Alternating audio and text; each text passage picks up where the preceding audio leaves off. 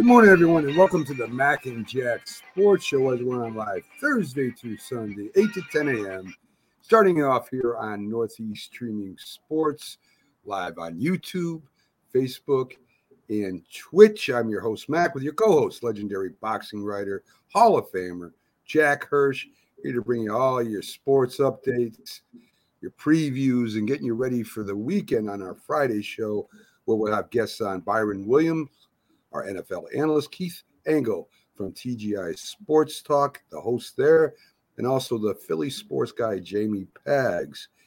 And folks, just a quick reminder, Northeast Streaming Sports will be going to Roku and on 3 January, where all the shows, all our videos on demand, all our specials will be on Roku TV. So if you have Roku TV, all you're going to have to do is search for NESSP, the Northeast Streaming Sports. If you don't have Roku TV, you can download the app by using a device. You can download it on your phone, on your tablet. I mean, we'll be live with our own sports channel over there on Northeast Streaming Sports, where Mac and Jack Sports will be sitting and leading off for the most part the day. So, Jack, how you doing today? Good, Mac. You covered that thoroughly. You even covered it by European fans. You say 3 January. You know, here in the United States, we say January 3rd. Right. I mean, that's like the terminology, the way we cover. But you covered it worldwide. I mean, I'm impressed. Yeah, 3 January is a 3 January. The date is from the service. I've never lost that, Jack. You always dated things with the day, then the month, then the year. So some things are hard to break, some habits, even though I try to sometimes. So I think everyone knew what you meant.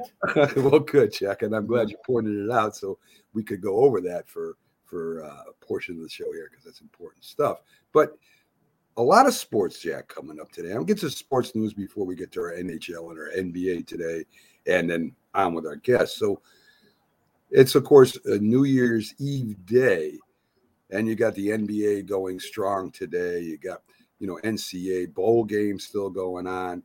So today is going to be a lot of sports, a lot to choose from out there if you want to watch anything particular, or if you're one of those, the people that skim through, you have a lot of action to look at. But let's start off real quick with the Hall of Fame finals. I just want to look at a few of them, Jack. Peyton Manning is up for his first time. I have no doubt. I don't know if you do, but he should be in the Hall of Fame first ballot, no problem. Yeah, Peyton Manning, he got inducted. Peyton Manning, he got inducted last year. Yeah, Peyton got in. So Did he get in last year? Yeah, and Peyton Manning, it was a no-brainer. I mean, he's not even hardly worth mentioning. Anyone who doesn't vote for Peyton Manning, I mean, should not have had a vote. It would have been absolutely ludicrous, ridiculous. And you're on top of this. No, yeah, it was in last year. In fact, Tom Brady took off from practice to come, to honor him, and he gave a glowing speech. Peyton Manning, you wouldn't expect anything less. Yeah, he got it back. Right. So this year they have Devin Hester, and why that's interesting to me. Great kick returner, Chicago Bears. Yeah, he played a little defensive back and wide receiver, but mainly, as you said, an exciting kick returner, punt returner, scored a lot of touchdowns, put the Bears in a lot of good position to score if he didn't get touchdowns. Do you think that somebody can go in the Hall of Fame as a return specialist, Jack? I'm going to tell you, in this day and age, the answer would be no. The punt returners, kick returners aren't nearly as relevant as before. I mean, on kickoffs, if the ball goes into the end zone, it's automatically put on the 25-yard line. So why even return a kick? Because if a kick returner returns a ball out to the 30-yard line, you hear the commentators saying a very nice return. Okay, so all that work to just get a few extra yards. So they're not as relevant on the kickoffs, because the NFL, more or less for safety issues, is trying to eliminate the kickoff. Punt returners, how often do you see someone break a punt for long yardage? If they can squeeze out an extra 5-10 yards, it's considered a nice kick return. So no, I don't think in this day and age it's relevant. I think Devin Hester maybe is the last of the great kick returners. So do you think that might help him get in? I mean, the things he did with Chicago were unbelievable. you don't, like you said, you don't see that today. In fact, when they take it out, a lot of times they not get to the 25-yard line. You see some now and then break them for touchdown. And, and you think about it, Jack, a lot of things happen on those punt and kickoff returns, right? Holding, hitting the back. I mean, you end up, when you bring it out, you end up losing yardage. So it's a big chance to take. And as you said, Hesser is probably the last of the great punt returns. I guess you could put, I guess you could put Jackson in there too. Am I saying it right? The Eagles, what he did with the Giants, I guess maybe you could throw him in there. Sean Jackson. Yeah, I think he might have a chance. We think of him more as a receiver causing, damage that way. But yeah, I understand what you're saying. Yeah. So I mean, Hesser, give him a good shot. He doesn't have much company. That works in the guy's favor when you don't have a lot of company. It works that way in all Hall of Fames. One of the reasons it took Gil Hodges forever to get into the Baseball Hall of Fame, because there were so many Brooklyn Dodgers, and their best example would be Jerry Kramer with the Packers, their great guard with the Packers. He had to wait till he was age 78, the great Jerry Kramer, to get into the Hall of Fame, because so many Green Bay Packer players were getting in before him. He had so much company on that team. It was hard to get into the party. It was like he was waiting online forever, to get in before he finally got his just due. I think Devin Hester gets in based on the lack you bring up a great point that I kind of want to segue into a little bit later after this. DeMarcus Ware from the Dallas Cowboys, a great pass rusher, good linebacker. I mean, I don't know if he's Hall of Fame material or not. I know he was a great player, but he's on the ballot. Wide receiver Andre Johnson is on the ballot. And Zach Thomas, linebacker for the Dolphins, who was a great linebacker. I don't know if he's Hall of Fame worthy or not, but he was a great linebacker. He still has a chance of getting in. If Andre Ware gets in, Jack, and Jim Jeffcoat or Too Tall Jones don't, there's something wrong. Well, they were basically same caliber players for the most part. I mean, pretty evenly matched. Sometimes it's the charisma issue comes into it, even though it shouldn't. Like you hear, he's not in the Hall of Fame, but Too Tall Jones. That's a charismatic name. Everyone's heard of Too Tall Jones just by the name itself. I mean, listen, take the average football fan, not the knowledgeable fan, the average football fan. They might not have heard of Jim Jeffcoat unless they were around when he played. But I'm going to tell you who they have heard of. A Refrigerator Perry. They'll probably say, yeah, wasn't he the guy who played for the Bears?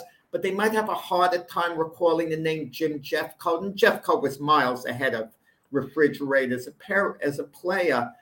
They were all pretty much, but the three names you mentioned, Ware, Jones, Jeffcoat, pretty evenly, matched all around, and what they did. You'd have to analyze their stats pretty carefully.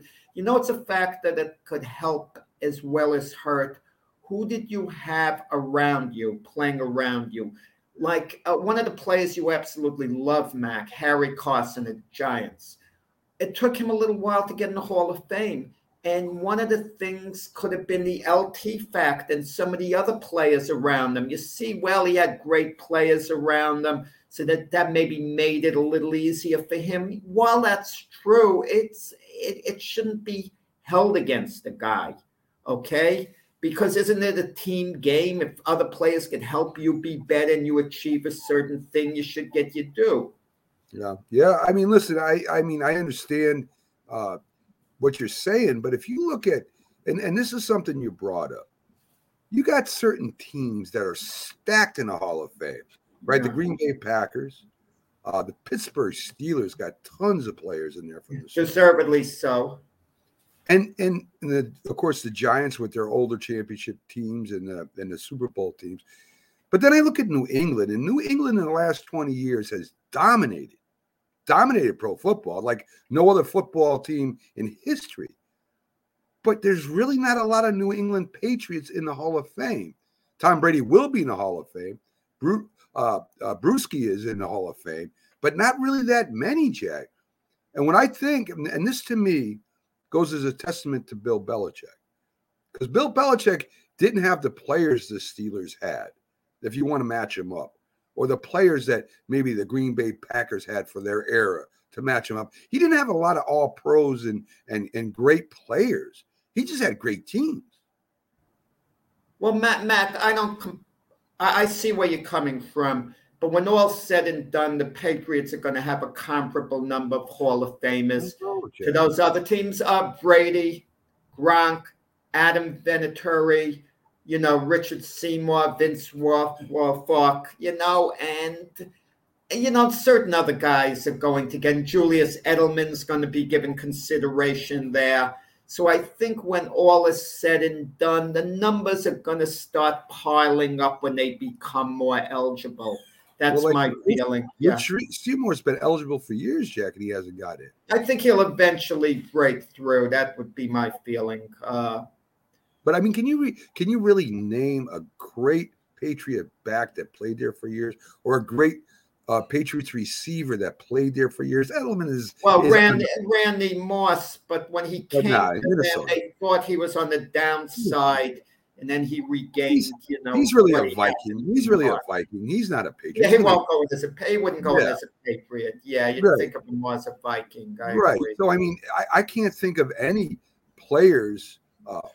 A lot of players, anyway, that really held a position for the Patriots of greatness, except for Brady, maybe Brewski, who's in there right now. I mean, it's just a weird. I mean, if you could almost name, if you've been around football, all the Pittsburgh Steelers defense, and their offense too, as far as wide receivers, running backs. I mean, you could name them all if you've been around football.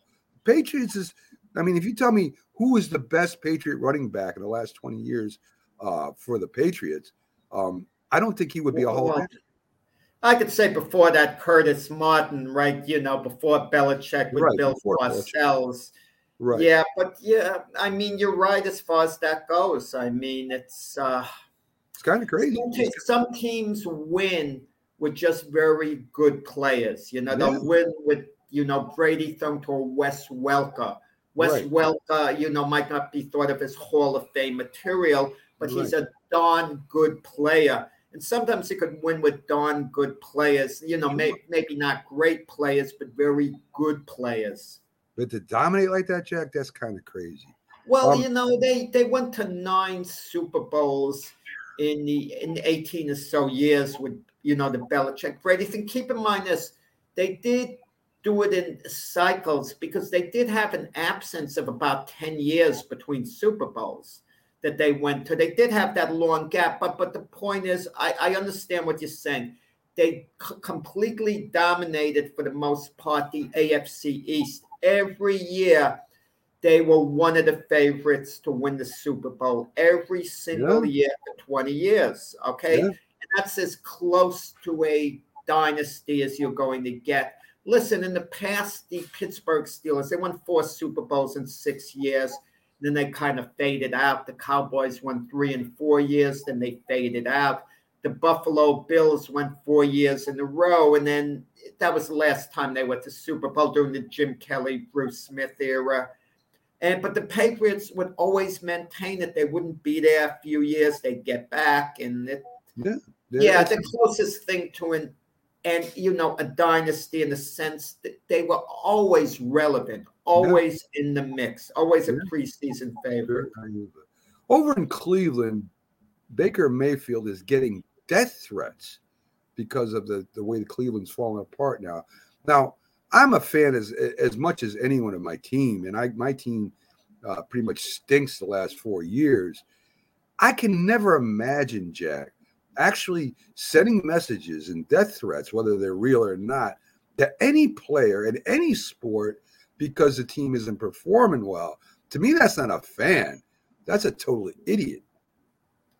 Well, a lot of the times they actually find out who sends the threats, and they basically give them a quiet warning, because a lot of times when they're sent by someone who has no criminal background at all.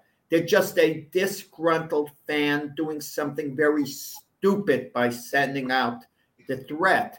And maybe law enforcement should clamp down on these people. You send out a threat, it's now on your record. You got to perform, let's say, 1,000 hours of community service, and the type of community service that might not be the most pleasant thing to you at all.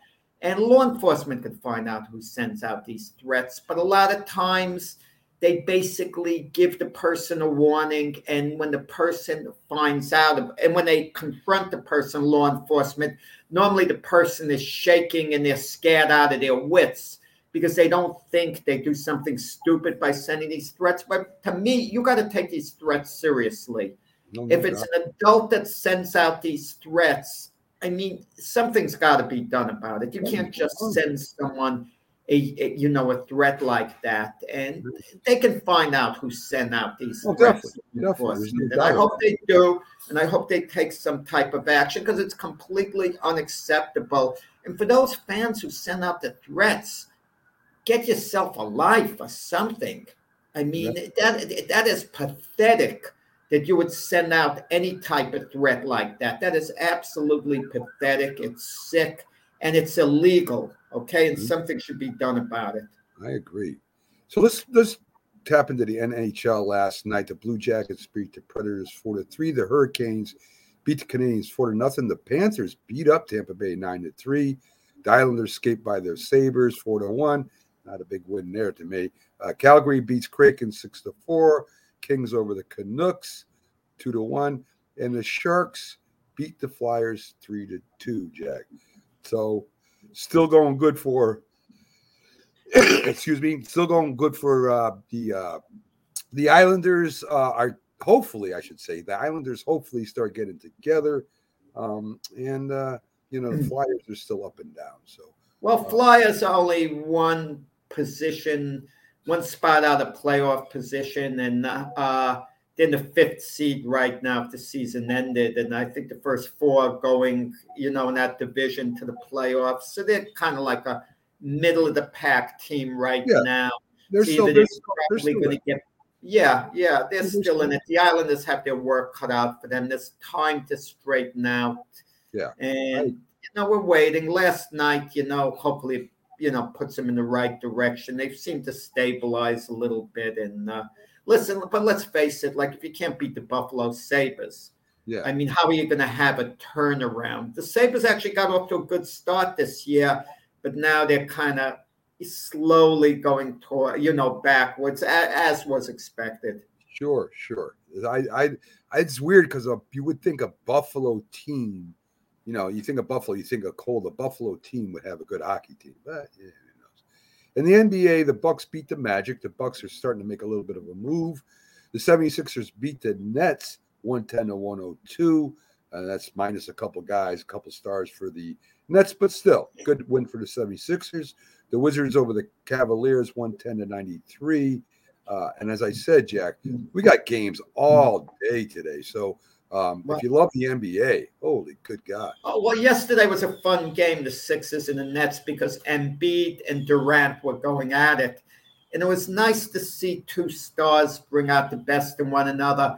Embiid was reacting to, Durant kind of seeming to have taunted the Sixers the last time they played. So he was kind of giving it back. But after the game, credit both guys. They were profuse in their praise for one another. So the respect is there despite the antics on the court. And listen, when all is said and done at the end of this NBA season come playoff time, there's a very good chance the Nets and Sixers are going to meet at some point. It's not a certainty because sometimes a surprise happens. Like last year, look, the Atlanta Hawks made a late surge and they upset the Sixers in the playoffs. And the Hawks have been one of the NBA's biggest disappointments this year. You thought they were the team of the future with Trae Young, Collins and the other guys. Instead, they're a few games under 500. And of course, the Sixers have been dealing with the Ben Simmons saga, the Nets, the Kyrie Irving saga. The Bucks seem to have it a bit together. Something about that team. I kind of like with Giannis to focus. You kind of really like that, what I see out of the Milwaukee Bucks. I mean, they're not going to be easy to beat in the postseason. Hey, listen, I have I should say no doubt. I very much think they're going back to the championship, Jack. That's the only team that has chemistry and that plays together. And I don't care what stars you got on your team. If they can't play together, it doesn't really matter. And I Yeah. think the Bucks are, I think they go back to the championship this year, Jack. I really do. I think they got a good team, real good team. Well, Giannis is a great, great leader of that team, a great leader.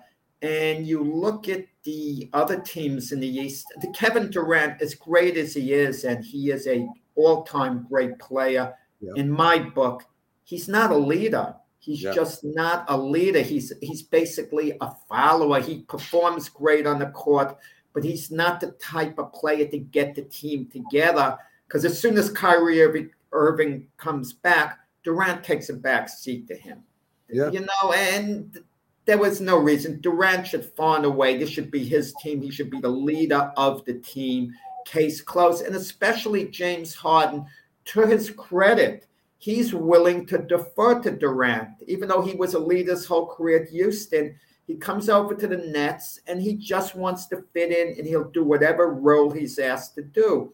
And Kyrie Irving really messed that chemistry up with the Nets. And now that he's out, it's maybe the Nets get it together. Maybe they win the NBA championship. They certainly have the talent. Like Tony Page mentioned on our show yesterday, well, when Joe Harris comes back, he'll give him three-point shooting. His three-point shooting, unfortunately, against the Bucks in the playoffs last year went flat at the end, which hurt the Nets. But, if the Nets have everyone together come playoff time, they're going to be hard to beat. But like you say, Mac, I like the Buck chemistry. It's good right now. It'll be good all year, Jack. I guarantee that unless somebody gets hurt. Listen, Tony also brought up Kyrie Irving playing only away games where that could end up losing the series for him if they're at home. So, who I would feel kind of bad for, I don't feel bad for him because he forced a trade. But if you look at the Beard, I mean, he was with Houston, almost got there. He goes to the Nets, which is a team that was favored, and I think still favored if they're all on the court to win the championship. Suppose he plays there for the next couple of years and they don't. I mean, if you're Harden, what do you feel? I mean, you are the number one guy in Houston. You almost go to the finals with Houston, and you come over here and you do defer, become a great disher. I mean, he's not a point guard, but he plays like a great point guard some games. And he does defer to these two guys, and he ended up not going anyway. Steve Nash is the coach, but Kyrie Irving is running things when he's there, basically. Not at this moment, obviously, he's not there, but he went to James Harden, and he says to James Harden, you handle the ball, you play the point, and leave the scoring to me. Well, let me tell you something, Mac. James Harden's a better scorer than Kyrie Irving. James Harden's a scoring machine. Kyrie Irving is a very good scorer, but James Harden's like a machine. James Harden should have came back and said, no, you play the point and I score. I'm a better scorer than you, Kyrie. That'll help the team more. But Kyrie Irving never wanted to adjust the point guard from his years with the Cleveland Cavaliers. It frustrated the heck out of LeBron James. He wanted Kyrie Irving to run the offense, basically. No one says he can't score as a point guard. No one says he can't score a lot of points. But someone has to handle the ball, and Kyrie Irving basically didn't want to do it. He wanted James Harden to do that so he could concentrate on scoring. The coaches should have stepped in. They should have said, no, Kyrie, you're handling the point, and if you can't handle it, we'll find someone who can. But you want to know something? Because Kevin Durant is Kyrie Irving's buddy. If you tick off Kyrie Irving, you antagonize Kevin Durant. Charles Barkley did an interview with Kevin Durant last season, and Durant was giving him one-word answers because Charles Barkley had criticized Kyrie Irving, Kevin Durant's buddy. So Kevin Durant, that was his way of having Kyrie Irving's back. It's funny. Everyone has Kyrie Irving's back, but Kyrie Irving doesn't have their back. Yeah. I don't understand the magic he has over some of these players and teams, Jack. I know he's a great athlete and a great basketball player, Well, he couldn't force it with LeBron. LeBron No. was too dominant a personality. Right. Kyrie Irving had to back off with LeBron. And with the Celtics, he was there 2 years. The relationship didn't work out. Part of it was he got injured. Part of it was it just didn't work out, him there, the chemistry. They thought he was for sure going to, get them to the finals, maybe deliver them an NBA championship. Boston was ready. The pieces were in place. And it just didn't work out with Kyrie Irving there. Yeah, and I don't know if ever will, Jack. Backstage right now, folks, we have our NFL analyst, Byron Williams, who joins us every Friday, helps break down the NFL for us, former NFL starred wide receiver with the Giants, other teams in the NFL, the Canadian Football League, and over in the World Football League. He's been around football a long time, Jack, on some great teams. So let's bring Byron up and see what's going on. How you doing, Byron?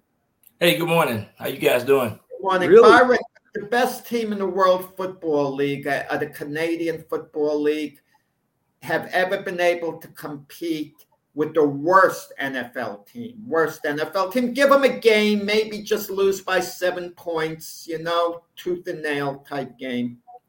I would probably say so. I would probably say, yeah, because there's been some pretty worse, some bad NFL teams. Yeah, it's some great talent up in Canada and in the World League. A lot of those guys I thought was kind of like players that they have on their second and third string in the NFL, as well as their practice roster. These players are quite not developed yet. They missing some confidence, little inconsistent here and there, but mostly these are good talented groups of talent, I think, for a skill set. One of the things I think coming this March is I think the USFL is launching the league. So I think that's really good for so many players. I get people calling me all the time about I need to call an agent. I need to know if this kid can go to college. So it's a lot of talent out there, and I think it's good for just competition. It's good for the coaches to move around as much as they do, because they can bring some of these players that they got relationships in as well, and it just helped with you being active. I know I just want to stay active. I played for one coach when I played up in Canada. And everywhere he went, I went. And I was the first guy he called, and that kept me active. I mean, I played another 9 years just because this coach really liked me and my skill set. And I was always the fastest on the team and brought a little leadership on the field. I've always been one of the guys that love to go back into the community, go into the schools and talk to the kids. And so this coach liked me, and so it helped me to stay active and involved in the community as well. Up in Canada in the World League, scoring touchdowns in Germany, Frankfurt, Germany, scoring touchdowns in London, scoring a couple of touchdowns in Barcelona, Spain, and being able to see those countries was another amazing thing for me. It helped me with my maturity. It just helped a whole lot. So I think if a player can get in that type of situation and continue to stay active, and still continue to stay in shape, because your immune system, you need to be on top of your body for not getting too overweight and things like that. So I think it would be good if we can create more leagues and more involvement for people to stay active. Well, Jack asked this question. Jack always pops things into my head when I'm not going along with what I have set up as format. And you brought it up. You have the USFL. You're going to be having the XFL, I think, is coming back or is still there. I mean, how's that going to affect the whole playing field, Byron? College football is really the feeder system into the NFL, right? So does this start watering down certain products? I mean, depending on who has money and what the players want to do, suppose you're going to get a contract from the XFL that would be more, or the USFL that would be more than an NFL team. Do you go to the USFL because you want the money, or do you go to NFL because it's more prestigious? I mean, what happens with all that stuff? What kind of decisions do you think the players are going to have to make? I think that's a good point. I think players going to have to make a decision how involved they want to make, but also Yeah, in NFL is the ultimate goal for all the players because of the benefits, the retirement, the pension, and things like that. You can get set up for life. You know, you can start getting early retirement at age 45. Your normal retirement is age 55 in the NFL, and then of course the maximum retirement is age 65 in the NFL. So it gives you options, but also with the way things are, it's all about winning in the NFL. It's all about what kind of coaches you have in the mix. So, but the way I think about it, it's kind of like what fits you, what you feel comfortable with, because NFL and USFL, XFL, all those games, you can become injured. You can experience a game-ending injury that could hurt you in the long run. So there are some consequences as well when you're making those decisions early on. You know, I think you got to just evaluate yourself and say, hey, I think this would be best. But for me, I was kind of settled. Today is my 38th anniversary with my wife. I've been married 38 years and the last day of the year. So some guys have families, some guys don't. So it just depends on how it fits your mode and how it fits your livelihood. But you have to make some serious decisions because 10 years being removed from playing football, 20 years down the road, you might have some health condition that might affect you and your family and your well-being. So those are some of the things that you have to really consider. But mainly, you know, it's the insurance and the things that you're going to need for life, that for the health and the wellness of your life. So those are some of the things I think a lot of players need to decide as well. I know with the Arena League, when the Arena League was going on, it was a lot of players playing in the Arena League. Then they would go and then they go and apply for workman comp and stuff like that. So there's consequences and there's benefits as well when you're making these decisions. Does retired players from the NFL, do they have lifetime health benefits from the NFL? How many years do you have to play if that's the case? Good point. The insurance on the NFL carry up to 5 years after you retire. So after 5 years, you have to decide what you need to do for you and your family. So after 5 years being removed from the NFL, you have to get your own insurance and whether it's with another company or another job, but you have to decide. And that's one of the things that players need to consider after 5 years of playing in the National Football League. Well, pretty interesting stuff. So let's get to the games, Byron, coming up this weekend. There's a lot with playoff complications. I want to talk just a few with you.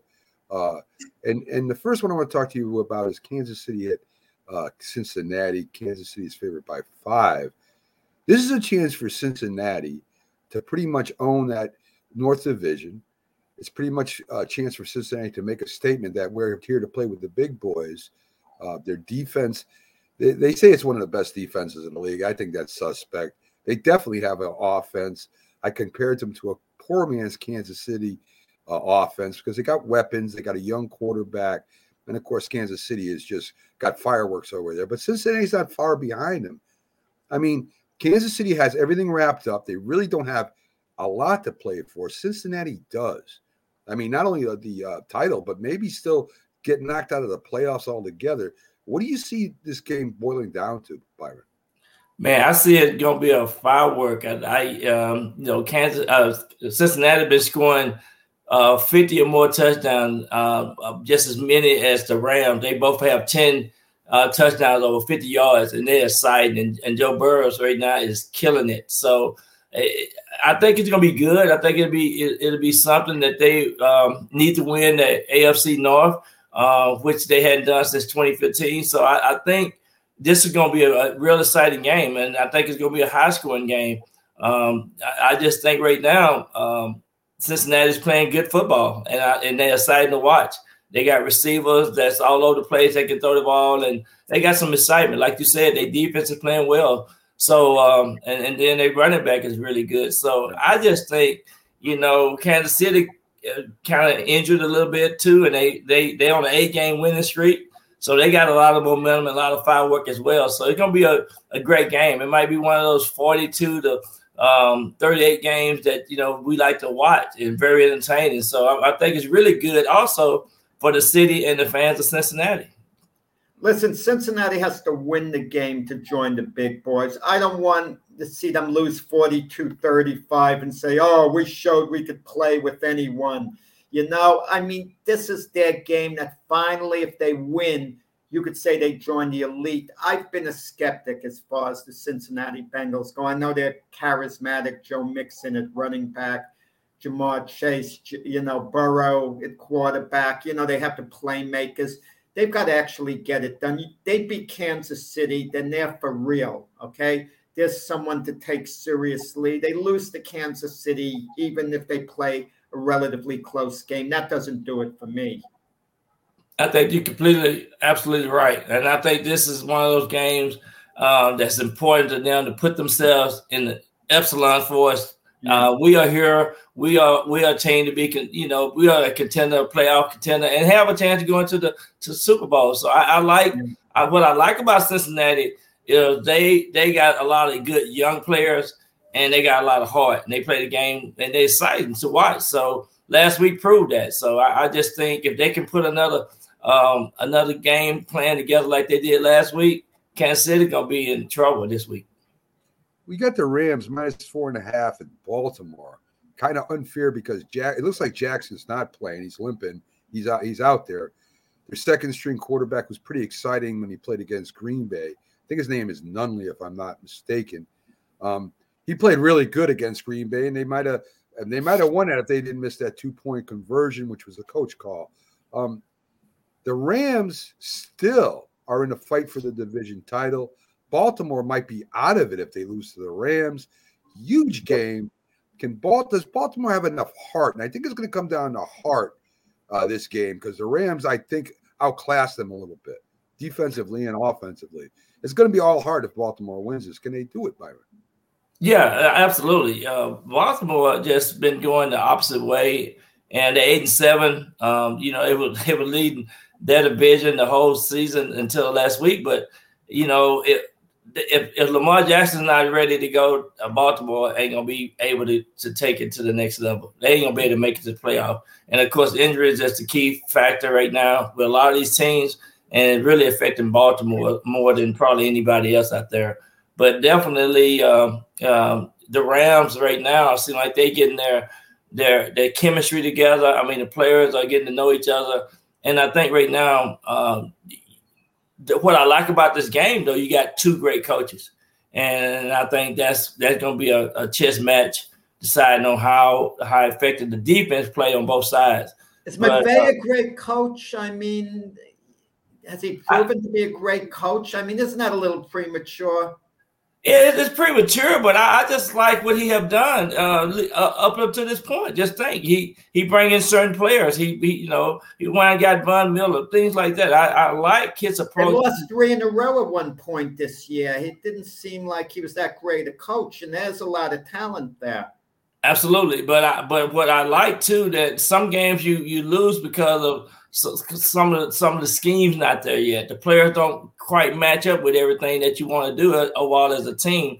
So, but I like what they do. I like they take chances, and right now they got the attitude of we need to win right now. And you got a lot of teams talking about 2 or 3 years from now, but the Rams are consistently trying to win right now and go to the Super Bowl. I think they're on that pace. Byron, they went to the Super Bowl a couple of years ago, so I think this McVay is going to be. I don't know if he's a great coach, but he's sure on his way for a young coach. Sure. Let me ask the team they're playing Baltimore. Lamar Jackson, he's finishing his 4th year.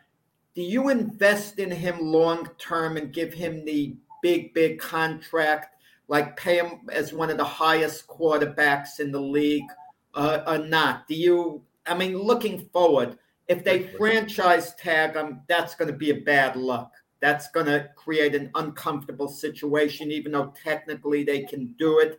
That means they're saying we need time to think it over. This is his 4th year. Considering all the factors, you invest in him big time. I think I would, because right now he's the face of the franchise, and I would sit him down and tell him what the responsibilities are, what our expectation is for us. He do great things in the community as well, but I think you just have to take a chance on him because what other quarterbacks you gonna try to bring in? I think too, you got the key guy there to help you get to the Super Bowl, but now you got to bring good running backs in. You got to bring some receivers. I mean, he's been doing a lot on his own. So yeah, I think with the things that he had done on the football field, that I would have to pay him just to say, hey, this is your franchise, this is your team, and let's go to the Super Bowl. And so those are the things I would do as a general manager. I would try to make sure that this guy, he don't do no off the field. He don't have no off the field problems with anything like that. So you look at everything that he brings to the table, and if he brings enough positive things to the table, then I would definitely try to pay him and make sure that he's comfortable and make sure we build around him, like the offensive line, the defense, things like that he needs to have a complete package. But later on, we talked about this the other night. Running quarterbacks only have a short time in this league. That's why I asked, do you invest in him considering, let's forget what he's done. Moving forward, is he worth it? But, what I seen with him this year was his passing have improved. The way he's throwing the ball have improved. So he still got some improvement to do. But, yeah, I still would invest in, because look at the quarterbacks that's out there. I mean, he's been an MVP. So things like that you have to look at, and you got to constantly build around it. Byron, let me expound on that. Suppose Nunley plays today and they win, and he plays next week and they win again without Jackson. Does that change your mind at all? And suppose they get in the playoffs. It wouldn't change my mind, because it's hard to become an MVP in the NFL. He'd been an MVP, so he's already in an elite class. This is his team. You can't do it. You can't like forget what he have done. I can't. But Mac has a point. If a quarterback goes on a roll, Tony Romo was out. It was his team. Dak Prescott took over. He went on an unbelievable roll, and Romo could never get the job back, retired at the end of the year, okay, because Dak Prescott was phenomenal. That's the point. I think Mac wants to get on this. Lamar Jackson have it no matter what. No one's going to replace a Patrick Mahomes no matter what a backup did. They could go on the greatest run. It's Mahomes' job. It's Aaron Rodgers' job. But we're talking about Lamar Jackson here. Well, why wouldn't they, Byron? And I'm not saying I disagree with you. I'm saying there's a lot of things to consider. I was just saying, if I was the general manager, this is what I would do. Well, what I'm saying is, like, Lamar Jackson has rushed the ball in his career more than any quarterback in the first. I mean, I think it's like 615 times in 3 years. They built running plays around him. He's going to get hurt. Do you take that into consideration? I'm not saying you're wrong. I'm just saying that, it's a business too. And if you do sign him to that long contract and he gets hurt and he can't play anymore, you're eating that contract. So yeah, and that's the risk that these teams have to take. But I would still try to build around him too, to make sure that he don't have to run as much, and consider those things too. Because I mean, do we have a Pro Bowl receiver? No. So I mean, things like that. I mean, they got a great tight end, and they got some things in place. I just think they need to add a couple of other things to bring more value to what he can add to the team overall. Let me just ask you this. This might seem crazy. I see nothing wrong with having Lamar Jackson now and then as a situational running back. You flip the ball out to him, and he rolls out to the side. And what a threat to throw it, to run. I mean, the defenses would be out of whack trying to guard this guy once in a while. Jack, he's already that threat. He's already that. What do you put him if you have another quarterback in with him who's a threat to, pass, and all of a sudden, he flips it to Lamar Jackson, just throws the defense off. Now you're trying to be an offense coordinator or what? I'm trying to figure this out. What he wants to do, Byron, is to change it into a sandlot football game. And that doesn't Lamar Jackson is the best runner in the NFL. That's the point. I wouldn't say that. He's a running back who's disguised as a quarterback. I wouldn't say he's the best runner in the NFL. I just think they need to bring some more pieces to help him for his skill sets. For his, they ain't got no Pro Bowl receiver. Right? Why would they have Sammy Watkins? He hurt. Sammy Watkins. Sammy Watkins is 30 years old. What more can they do but to pick up a Sammy Watkins? That was a great acquisition by the Ravens. He bring experience, but he's not healthy. He hadn't been healthy. Hell, in the last 3 or 4 years, he hadn't completed the whole season without getting hurt. You got to bring in some receivers that's gonna be healthy, that you can have some of the things that they're doing in Cincinnati. Getting these long 50-some yard touchdowns, bring some excitement, stretching the defense. Those are things that he need, and he do have that number 5, which is a good receiver.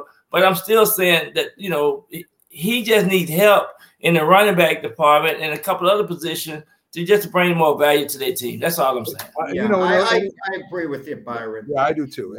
But it'd be a shame. Because I think if Lamar Jackson isn't quarterback, they're going to change that whole system at Baltimore. We'll see. Oh, yeah, no doubt. You got Miami at Tennessee. Miami in this big, of course, run-winning games. Going up against Tennessee, who's still playing for playoff position as far as where they're seated. Miami, I don't know if Derrick Henry's playing or not. I don't think he's playing. But can Miami continue this? I mean, Tennessee's got a good team overall. And Miami has to win to stay alive, Byron. They have to win, stay alive, and right now, they playing lights out. I mean, they're playing with a lot of confidence. Seem like to me, it's gonna be hard to stop them. But I think this is gonna be one of those games where it's gonna be a fist fight all the way to the end. And going to and they've been proven to go on the road and win these tough games that they. So right now they're playing with a lot of momentum. Tua is playing good, throwing the ball well. So I just think Miami, but I do like the toughness of Tennessee Titans. But Tennessee Titans is really not a home team. I mean, they have slipped up on some things, but now they got AJ back, and so I just think they're gonna be hard to beat. So it should be a good game, but these are the games that you want to really see now. Because if you win, you can have a chance of going to the playoff. If you lose, you get ready to go home. It's Miami. They've taken care of business, but they haven't had the toughest schedule. A couple of wins over the Jets, beating New Orleans last week. I mean, Ian Book, who filled in as the Saints quarterback, he'd never thrown an NFL pass before. I don't care what his stats said. He still hasn't thrown an NFL pass. It was sad to watch. I mean, this guy was at Notre Dame. He was a 4th round, draft pick, which isn't that, it's just somewhat high. You expect guys in the 4th round to at least make the team. And he was bad, but the announcers kept blaming the offensive line, that this and that. I mean, I felt bad for him as a human being. I mean, he really, I don't mean to jump on the guy, but Ian Book, I mean, what was he doing? He was totally lost. And that's a good example of a good college player trying to make his way into the NFL. That's all. People don't understand. You only want 1,696 players play in the National Football League. And they always calling me, talking about, man, can I get a chance to play in the National Football League? I could do this. I could bench 500. This guy called me yesterday, said, I bench 500 pounds. I said, what? Is that an indication that you're going to play in the National Football League? Come on. But yeah, you're right. You're absolutely right, Jack. But he rolled out. And then once he rolled out, guys were chasing him. And it's like he just wanted to get rid of the ball. He reminded me when I, taught night school at high school. I took the class out to the football field, and I was a phys ed teacher. I had to play quarterback to control the class. And they flipped the ball to me, and I didn't know a couple of the kids had played on the team, and they're rushing me. And I'm just getting rid of the darn ball, throwing it anywhere. That's what he, was looking like on the field. It was bad news, but you're right. There's a limited amount of positions. But to see some of these quarterbacks, I mean, Jake Fromm too with the Giants. He just, and he was a 5th round pick out of Georgia. He came from a big program. And all of a sudden there's a rude awakening. This isn't college anymore. I'm with the big boys. And it's, man. Well, real quick, since Jack mentioned the Giants, we'll mention the Giants and the Jets together. it looks like there's going to be some kind of overhaul of the Giants. I'm not sure how much. I think Judge is safe for one more year. I don't know about the GM. I don't know about Daniel Jones. I don't even know about Saquon Barkley. I don't know if any of those guys will get their contracts now. Right. It looks like the Jets are better than the Giants. I mean, if the Jets played the Giants right now, the Jets would beat the Giants, Byron. I don't think so. It's just the mindset. It's just the mindset that you have as being a player on the Giants team. You cannot let the Jets beat you. If you do, you need to move out of New York. So I think they'd be moving, Byron. I think there'd be a train waiting for him if that's the truth. But listen, you know what? I tell you what. According to the way their quarterback play is, they'll beat the Jets. Will probably beat them right now. No doubt. But the Giants got to go to Chicago this week, and they need to win this game just to get back to reality that this game about winning and what have you done for me lately. If you don't do that, then you might well start looking for you another job. Guys, if you're a Giant fan, who do you want to win this game? Because the Giants have the Bears' #1 draft pick next year, and the Giants have their own. The Giants have 4 wins. The Bears have 5 wins. For draft position, are the Giants better off beating the Bears because then they, slip down a little? Are they better off with the Bears winning a game? I don't know. But like I said yesterday, the Bears coming back and beating Seattle, that really hurt the Giants, and it helped the Jets because the Jets have Seattle's #1 pick in the Jamal Adams deal. So for new Giant fans, there was a lot riding on that obscure game with Seattle and the Bears last week. Yeah, but when you look at the draft, if you ain't in the top 15, if you ain't getting the top 15 players, then you're missing out on some great talent. So that's what I think. But yeah, you're right. I just think that, but still, at the end of the day, the Giants need to win this game. You can't go into no game trying to say that we don't need to win. You have to win, and your life depends on it. The players are going to play to win, and they got jobs, and the coaches are playing to win. They got jobs. Yeah. The fans may think what they want, but really, when it comes to that, even though I do appreciate the fans tuning in, I don't give a damn what they want the Giants to do, win or lose. I don't care, because to me, it's all a bunch of nonsense. Whether you pick 5th or 7th really doesn't matter, and you're going to get a good quality player in the top 2 rounds anyway. So I think it's all a bunch of nonsense. It's just something to do because you're losing. You want to think other things to think about to maybe make you feel better or about your team. Now, hey, we can get the 5th draft choice instead of the 6th. No, you could, Mac. You could, but keep in mind, Micah Parsons went #12. Carl Kitts went #4, and after Micah Parsons, you had no one of that caliber after. But you know what? You know what? This is what I know. You can learn a lot by your players on their character, how they play now in this situation. You going home for the winter, going home for the off season, and if you don't put maximum output of trying to win game, then do you want these players on your team? Or you need to get rid of them. That's what I liked about Bill Parcells. He was the type of player, he was the type of coach that always critiqued the players and make sure they fit in the vision of that he want around the locker rooms, on the football, on the practice field. He always looked at these players to make sure if they don't fit what he's looking for, he's sending them home. And I think that's the way you have to approach this group with the Jets and the Giants. You got too many players out there just making a check and not putting in any effort. With Bill Parcells, people talk about the 2 Super Bowls. People don't talk about forgotten seasons. When Bill Parcells, one of the years that he coached the Jets, they were 2-8, and then they won their last 6 games. That's something you should take with you forever, but the public forgets that, okay? But they won 6 in a row. Now, that's showing character when you're 2-8 to win your last 6. Yeah, absolutely. That's a good point. And that's a great point. And I think that's what some of these coaches need to understand. That's what you have to show. You have to show that you can come in and win 6, 8, 10 games in a row and change the morale of your team. And that's a great point. Byron, I want to thank you for coming in as you do every Friday if you don't oversleep. We love having you in. You're a great guest. And everybody check out J&B Talking Shop Wednesday nights at 8 p.m. Eastern, 7 Central on the Northeast Streaming Sports YouTube channel. will Byron and other former NFL star, Dallas Cowboy Jim Jeffcoat have their show. They do a great job. Again, Byron, Happy New Year, and we'll see you in 2022. Yeah, absolutely. Happy New Year. Happy New Year. Byron. Okay, you guys have a great weekend. You too, my friend. So there you go, folks. Byron Williams, our NFL analyst, does a great job for us. We're going to take a quick break. On the other side, folks, we'll have Keith Engle from TGI Sports Talk to break down college football, the Knicks, the Patriots. I don't know. Maybe he'll break down something else. Maybe I will find out. So we'll be right back, folks. After these messages, please stick with us, and we'll be right back.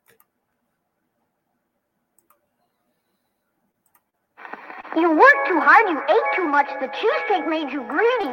Let your aching head and stomach hear this message from old Speedy.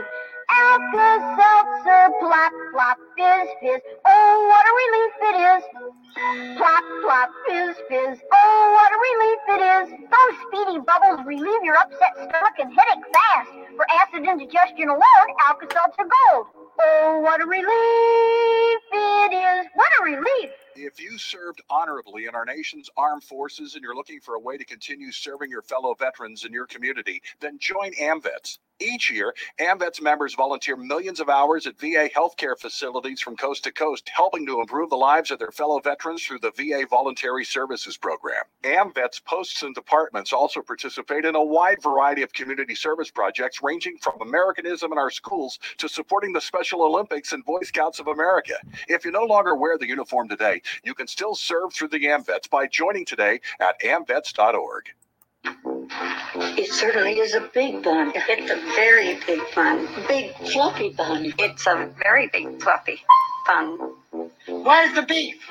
Some hamburger places give you a lot less beef on a lot of bun. Where's the beef? At Wendy's, we serve a hamburger we modestly call a single. And Wendy's single has more beef than the Whopper or Big Mac. At Wendy's, you get more beef and less bun. Hey, where's the beef?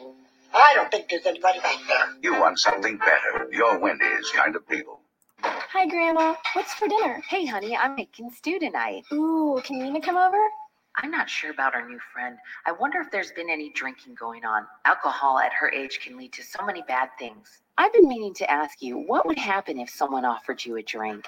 Grandma? This is hard. She's so young, but I know I need to talk to her about it now before someone tries to give her alcohol. If anyone ever does offer you a drink, I want you to say no. I have too much respect for my family, and I don't want to get in trouble. Okay. Really? I promise, Grandma. I love you too. Okay, how about tasting this stew and telling me what you think? Some children may try alcohol as young as 9 years old. It's not too early to talk about drinking.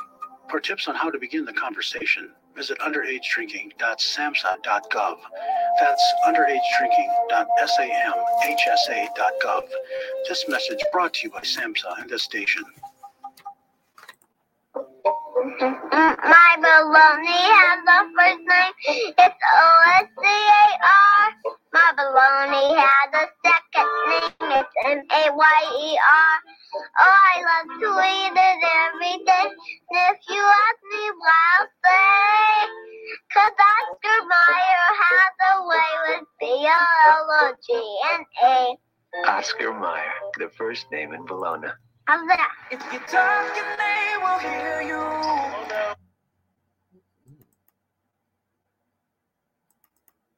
Come back to me, baby. Colton's personality is very loving, very supportive. He's one of the most caring children I've ever met. When he started the chemo, it just made him super, super sick. There we go. If you talk, your name will hear you. Every single time. Now we're getting killed. Yeah, well, Kyle's not here. How come? Kicked off the team.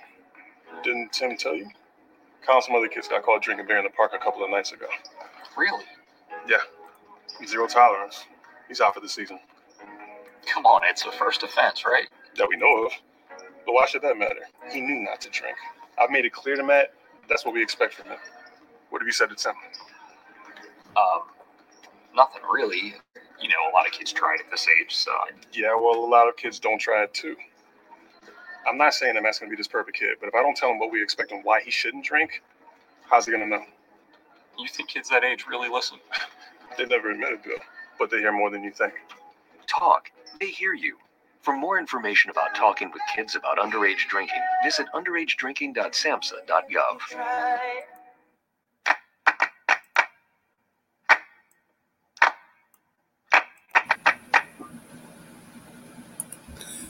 This is a presentation of Northeast Streaming Sports. Good morning. You're listening to the Mac and Jack Sports Show on Northeast Streaming Sports.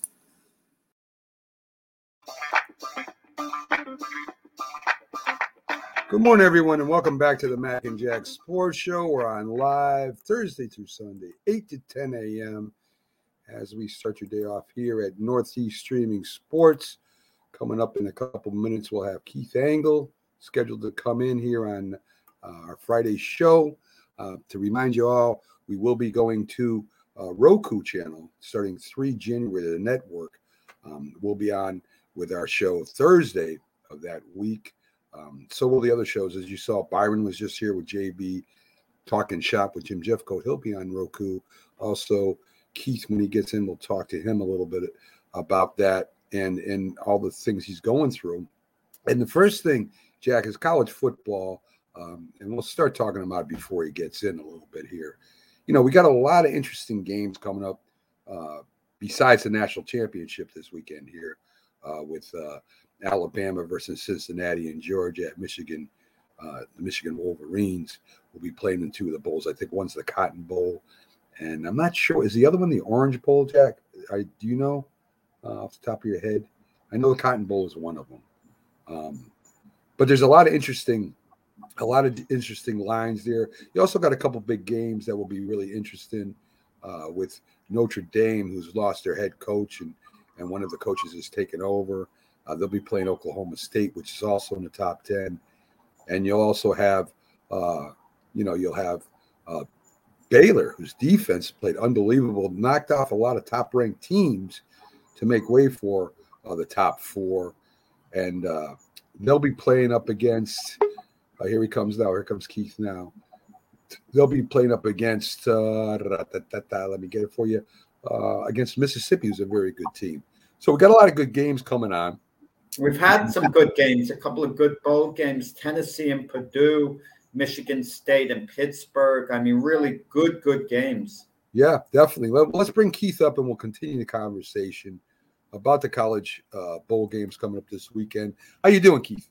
Gentlemen, good morning. Good morning. Glad you could stop in after your show. Good morning, and talk a little bit with us. TGI Sports talk host himself, Keith Engle, who also, as I said, will be going to the Roku channel with Northeast Streaming Sports coming up here 3 January. Keith, you know, the bowl games, there's 42 of them. Most of them are done. A lot of them make no sense to me anymore because they're not really the best teams in the country. And, of course, this is how we used to determine who the best team in the country was based off the major bowl games. And it's different now. I was just talking about the other two of the other games. I know there's going to be quite a few, but Notre Dame versus Oklahoma State, I think there's going to be a good game. And also Arkansas versus here I go. I got to look at my paper again. But Arkansas is playing Baylor. Am I right? Arkansas is playing. No, they're playing Penn State. Right. Penn State. Sorry, and Baylor is playing Mississippi. Those are going to be a few good games besides the playoff games here, Keith. I think the games, the New Year's Day 6 games, are all pretty good matchups. To be honest with you, I really like the Notre Dame Oklahoma State game. I like Utah and Ohio State a lot too. Utah's playing some really good football right now, and I think that's going to be a fun game. And interestingly enough, I'd like to see Kentucky play Iowa because Kentucky hasn't played a New Year's Day game, and God, I don't even maybe not in my lifetime. I'm not even sure. I'd have to go back and look, but maybe not since Bear Bryant was there. Yeah, that's true. How many go with that, Jack? Listen, I mean, what did you think of it? I don't know whether you saw the Tennessee Purdue game at the end when it looked like Tennessee had scored basically the winning touchdown. The ball carrier was stopped at the goal line. Yeah. But the replay kind of showed he stretched out and, when the ball broke the plane, but it wasn't called that way. and then Purdue wins the game. I don't know whether you guys caught the end of that, but that was pretty controversial. It's controversial, and it's tough to lose those games. But, my take is always don't let yourself get in a position to get beat by a referee's call, right? Don't leave it to that. Was it a bad call? Hard to say. I mean, once you've called it one way on the field, it's got to be very totally incontroversial, supposedly, to be able to overturn it. And there just wasn't enough there to overturn it. So, I think Ohio State game is going to be important for Ohio State, right? If they win that game, maybe their program comes back next year. If they lose that program, it's going to leave that game. It's going to leave a little in doubt about Ohio State's capability next year, don't you think? Yeah, I do, especially with, again, they really lost to the best two teams that they played all year in Oregon and Michigan. And there's going to be questions. Listen, Ryan Day's a great coach, but I don't know that he's a long-term, 30-year guy in a college game. He's a guy that I think he'll dabble with the pros, and who knows? There's going to be job openings, right? And we could see a little bit more of a coaching carousel in college.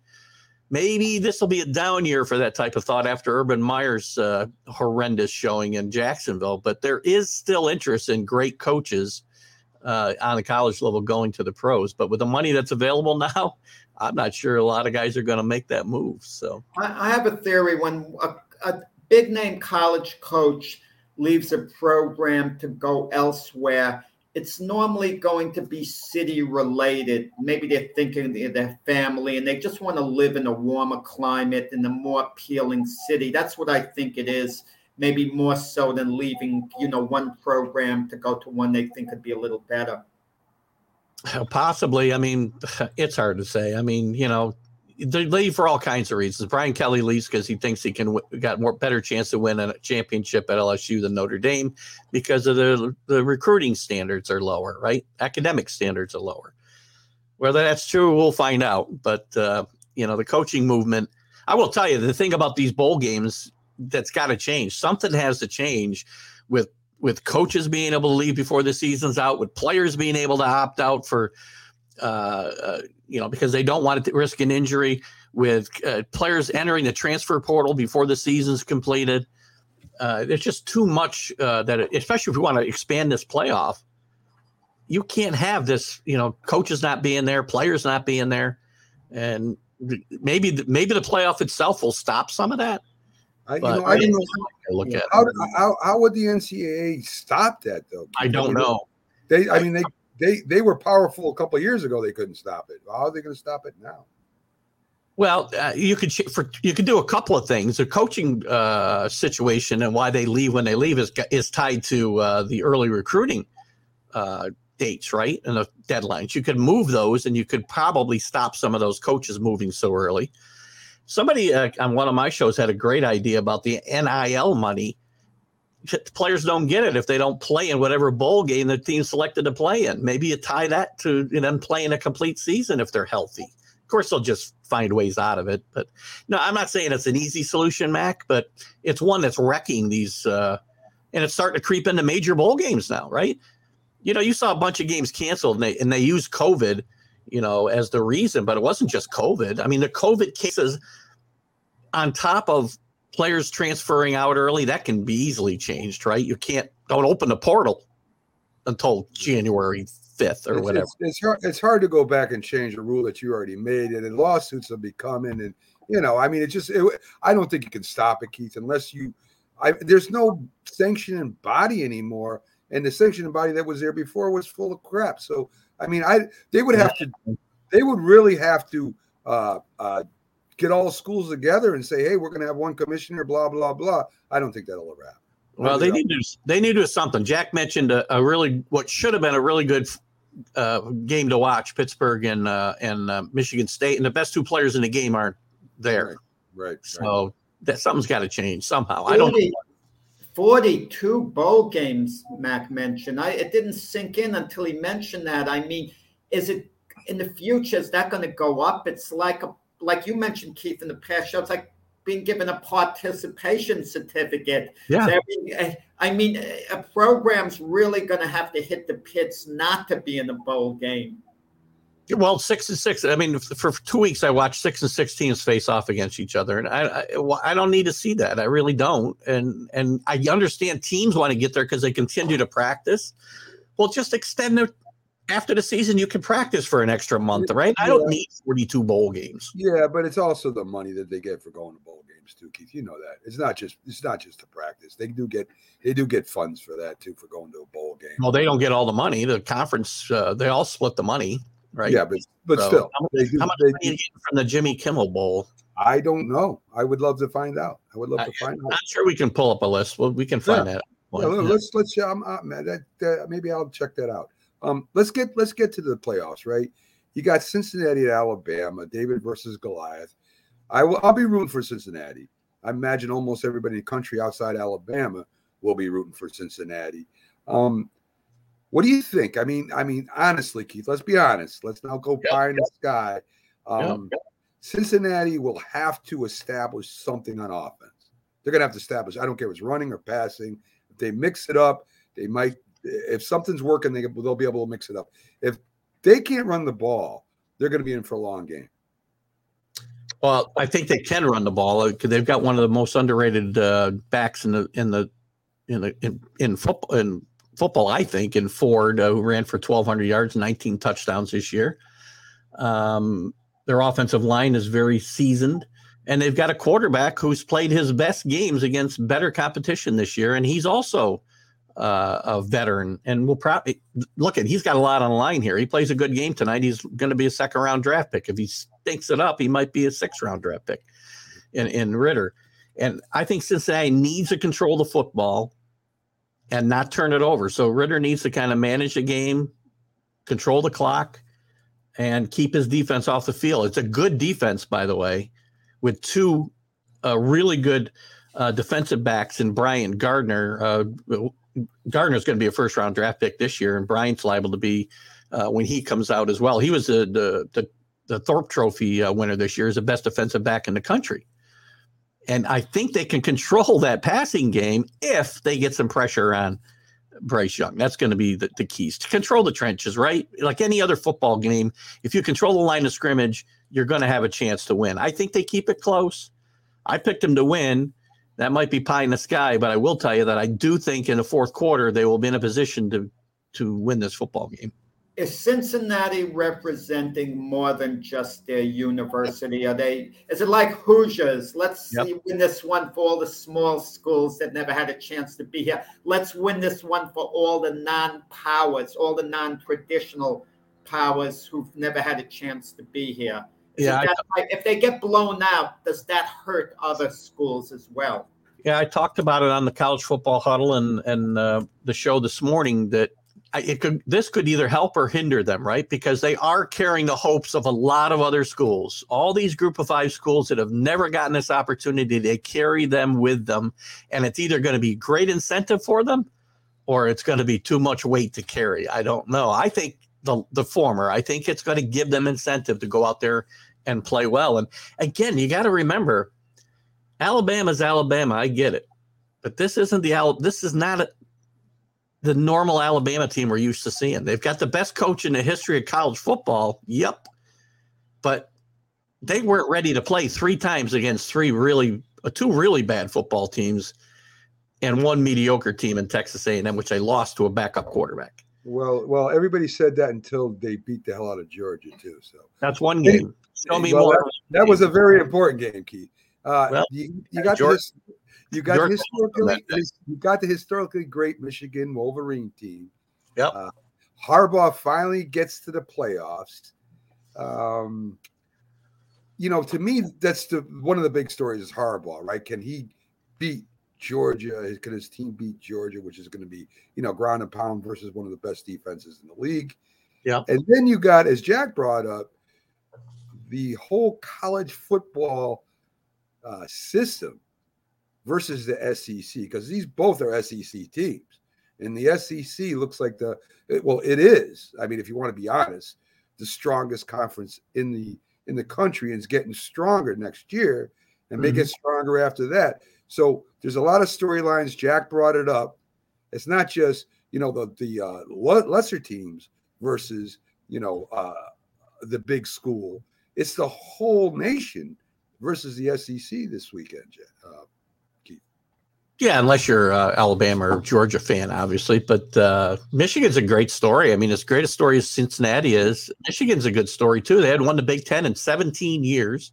Jim Harbaugh had never beat Ohio State, which is hard to keep your job at Michigan for long if you don't do that. And both those things changed this year. They'd never made a playoff with Jim Harbaugh or anybody else since this system came into play. That went away this year. Now the key is, can they take it further? This Georgia team was dominant all year long. They only played one close game before the championship game, and I think that might have hurt them. And I think they got out of their what they did well all year long. I think they got away from that in the Bama game, and too much blitzing and one-on-one in the secondary, and they got away from them that game. And I do think they will rebound against Michigan, but I think it's going to be a very, very good team. If there's a team out there that can maybe control the clock, again, keep controlling the trenches. We talked about it, and we can talk about it in every game. If they do that, they've got the best running back tandem probably in the country in Haskins and Corum. Both of them ran for close to one over. I think it was Haskins over 1,200 yards, but Corum was almost at 1,000 yards. They want to run the football. Georgia's strength is stopping the run. So it's going to be strength against strength. Now, you'll probably see some play action out of Harbaugh early in the game, trying to take advantage of what Georgia's going to stack the line and try and stuff them. But at the end of the day, Michigan's going to have to run the football to win this game. And if they do run it effectively, they'll have a chance to win. I expect a very close game here myself. I think it might be the best game of the two. I mean, Alabama, look at, much as I like Cincinnati's chances, that could turn into a blowout. It could. I'll be very, blunt about that. I don't think this game will. I think this game is going to be very tight and down to the wire. But I do like Georgia to win the game at the end of the day. Is there more at stake than just winning or losing? Is the future recruiting at stake for these universities? If Cincinnati should win, does that hurt Ohio State, in the recruiting battle with Cincinnati, because they're elite high school prospects, from the state of Ohio, who might tend to go to Cincinnati now instead of go to Ohio State? Same with Michigan and Michigan State. If Michigan can take it a step further, might they gain an edge on Michigan State in recruiting going forward? Well, yeah, anytime you win, it's going to help your recruiting chances, right? And Cincinnati's going to have the added edge of moving to the Big 12 here in a couple of years, so that's going to help their recruiting. Just getting to this playoff helps Cincinnati's recruiting, and I think they're the big winner here, whether they win a game or they don't. They're the big winner here, and so are all the other group of 5 teams, because kids, rather than go sit and be a third stringer at Alabama or Georgia, might want to go somewhere else where they got a chance to play. How can you not root for Cincinnati? Jack, let's push out before we run out of time. Yep. Let's talk a little bit about the Knicks. The Knicks quietly have won 3 in a row. Yep. They're keeping the other teams under 90 points, which means they're starting to play defense again. They're 17 and 18. Is this where the Knicks? Well, they have to make a move. Will this continue, Keith? Are they going to continue playing good defense and keep this team together and keep that chemistry rolling? Well, we got to, yes, wins are wins, and it's good for confidence and momentum. Obviously, they didn't beat 3 of the best teams in the NBA, obviously, but wins are wins, and it's good for the Knicks to get there. The key to me is the fact that Kemba Walker's continuing to play and play well, and he may be even a bigger. And we've talked about this on this show a couple of times. Quentin Grimes is now a major part of that rotation and brings energy to that lineup that it didn't have before. And I think that's going to be a key going forward. And also quickly had a good game coming back out of the COVID protocol as well. Very, very important things. We have to remember during this swoon that the Knicks have had, they've had all kinds of guys out of the lineup. Now Randall's in COVID protocol. I don't know how many games he'll miss. He's going to miss at least one game, I think. Barrett's back and playing better, by the way, too. Look at this team. This is not. They do have to to capitalize on this, Mac, and they've got to get some momentum going because you couldn't continue to fall behind, right? They're a game under 500 now. They've got to be able to beat better teams the way they're beating these teams. And defense, as we talked about week in and week out, was their identity last year, and they need to get back to that identity. And I think you're starting to see it. And Grimes is a shutdown defender in that backcourt as well. So he's going to bring a lot to this team if Thibodeau continues to play him as the team gets healthier. And all signs point to they will, at least as long as Rose is out. Yeah. I mean, look, Kemba Walker, I thought would be a big get for the Knicks, but of course, he had his problems earlier this year, and it's good to see that he's starting to come of age again. And good run right now. We definitely need him to play well. I'm just encouraged that they're keeping teams under 90 points. That shows me that defense is starting to come back to the Knicks, and that's what makes them good right now. They don't have a scoring machines on their team, or any superstars for that matter. So that's the way they're going to win. The Patriots finish off with the Jags in Miami. Really interesting. I think if you look at the games, Jags, you should win. If you don't beat the Jags, then Belichick will probably shoot somebody. Miami's going to be a tough one, Keith. Miami's got a big game against Tennessee. If they win that game, then they're 9-7, and then they play you, and you should be 10-6. But Miami is in the will probably be a wild card team if they could beat Tennessee. Well, yeah. What do you? Go ahead, sir, Keith. That's okay. Miami is playing really good football, 7 wins in a row, obviously. If things stay as they are, even if they end up tied at the end of the year, Miami is going to win the tiebreaker against the Patriots if they beat them that last week. Everything's going to come down, most likely, because I don't see the Bills losing the division now myself. They got the Jets, and I can't remember who they play this week left, but they should win both games. Yeah. It's going to come down to the Patriots and the Dolphins. No matter what happens this weekend, most likely next weekend will be for a playoff spot. Yeah, Bills are playing the Falcons, and they're playing in Buffalo, so that they'll win that game. Yeah. I mean, maybe I'll be a Jets fan next week. I mean, listen, the way me and Jack were talking, all the preseason favorites we thought, and then all of a sudden the league went into craziness where, everybody was beating everybody and the bad teams are beating supposedly the good teams. But it looks like at the end of the year, the early season predictions are coming true, right? I mean, you got all the people that were favored, except for maybe Cincinnati, up near first place. So despite all the parity, the cream rises to the top. Now, New England is a real interesting case to me because you have the coach.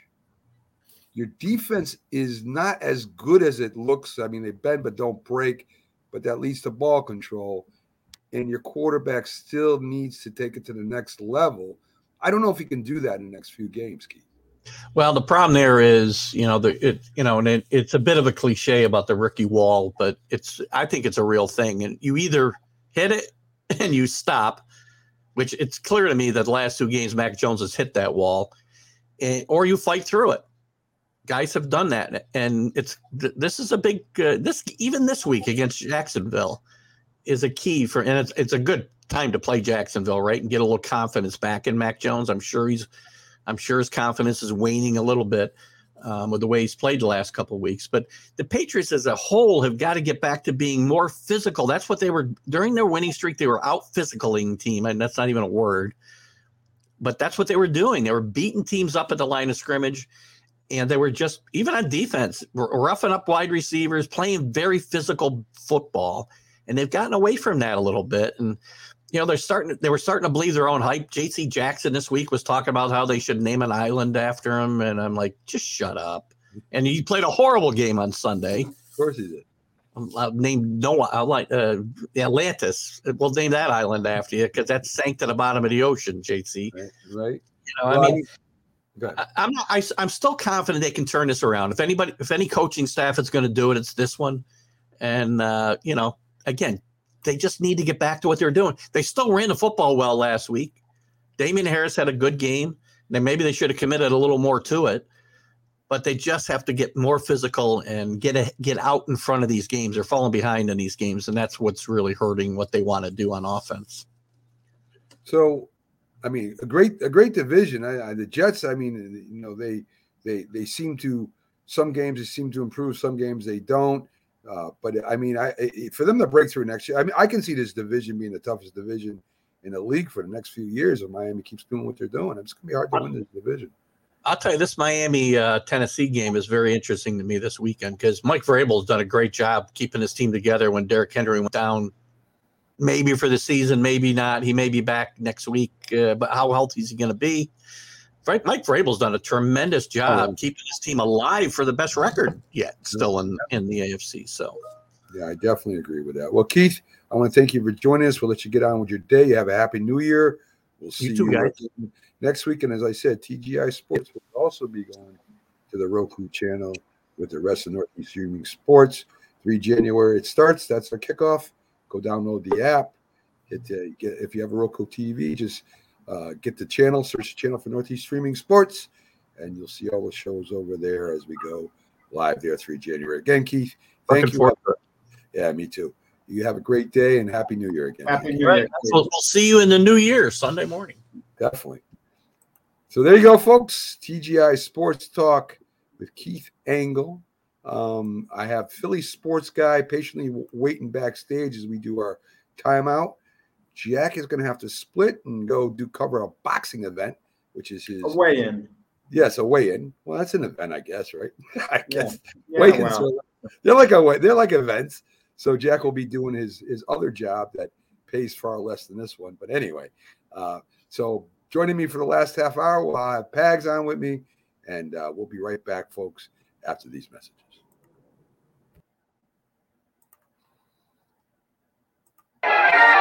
McDonald's is our kind of place. It's such a happy place. Happy place. A clean and happy place. McDonald's is our kind of place. It's such a happy place. McDonald's is our kind of place. Your kind of place. McDonald's believes in getting food to your kids before they get to each other. Such good food, too. McDonald's famous French fries, triple thick creamy shakes, lean beefy cheeseburgers and hamburgers, icy cold soft drinks. And here's a plus, spill-proof lids on all beverages. Another plus, napkins that are big as a bib. Quality, cleanliness, extra care service. That's McDonald's. A total value that's unmatched anywhere. McDonald's is our kind of place.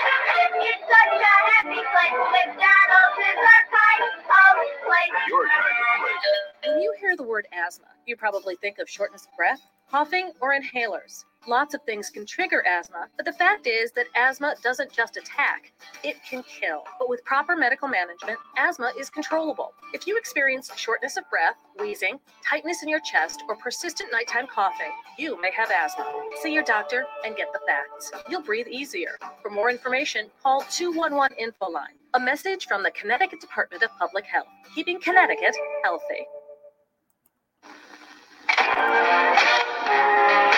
When the job is done, this guy'll be ready to dig into something mighty good to eat. How do you handle a hungry man? The manhandlers. One of the manhandlers is Campbell's vegetable beef. Gets a man-sized supper off to a good hot start. Good. The manhandlers. We all make choices. When it comes to alcohol, kids make choices whether to drink or not. Bye, Dad. Bye-bye. Remember, I'm going to Alex's party tonight and sleeping over. Hey, have a seat for a second. Remind me about that party again? Alex is just... And adults make choices whether to talk about it. That's true of parents and every other trusted adult in a kid's life. Kids want to know our expectations when it comes to alcohol and other drugs. They want guidance and honest answers to their questions. And it makes a difference when the message is consistent and part of everyday conversations. So talk with your kids and help lead them on a positive path. Because when you talk, they hear you. For more information about talking with your kids about underage use of alcohol and other drugs, visit underagedrinking.samhsa.gov. can see right now, without LeBron, Lakers are struggling. Let me tell you about a team I hate, all right? I know the Dallas Cowboy fan is here, so I had to make sure he knew how much I hate this team. I'm ready. I've often said that the people who run baseball, they try very hard to ruin it. I'm from Brooklyn. I don't have a problem saying it to his face. Oh, from Brooklyn. Hey, isn't he?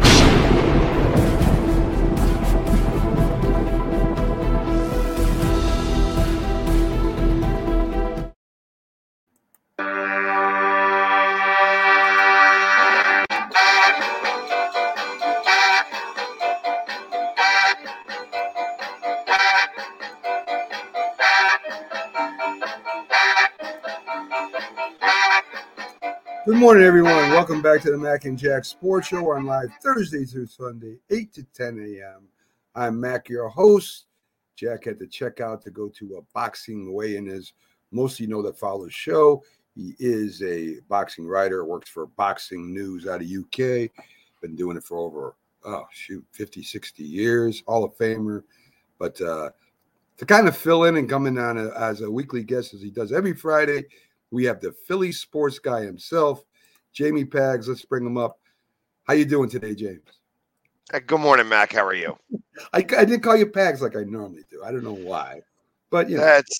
I still responded like it was nothing. So it's like you can call me just about anything, and lately everybody has been. So well, you know, I mean, we all go through that. I get called a lot of things besides my name too. Trust me, Pags. You know, I mean. I was talking to Keith and Jack about this. The NFL this year, we had a lot of preseason favorites. You picked the Eagles to finish over 500. Great pick. Most people didn't think that. But the NFL's been a little weird this year, right? A lot of teams, they were talking about parity and all this good stuff. But in the end, the good teams, the teams that we thought in preseason were going to end up in first, for the most part, are in first place, right?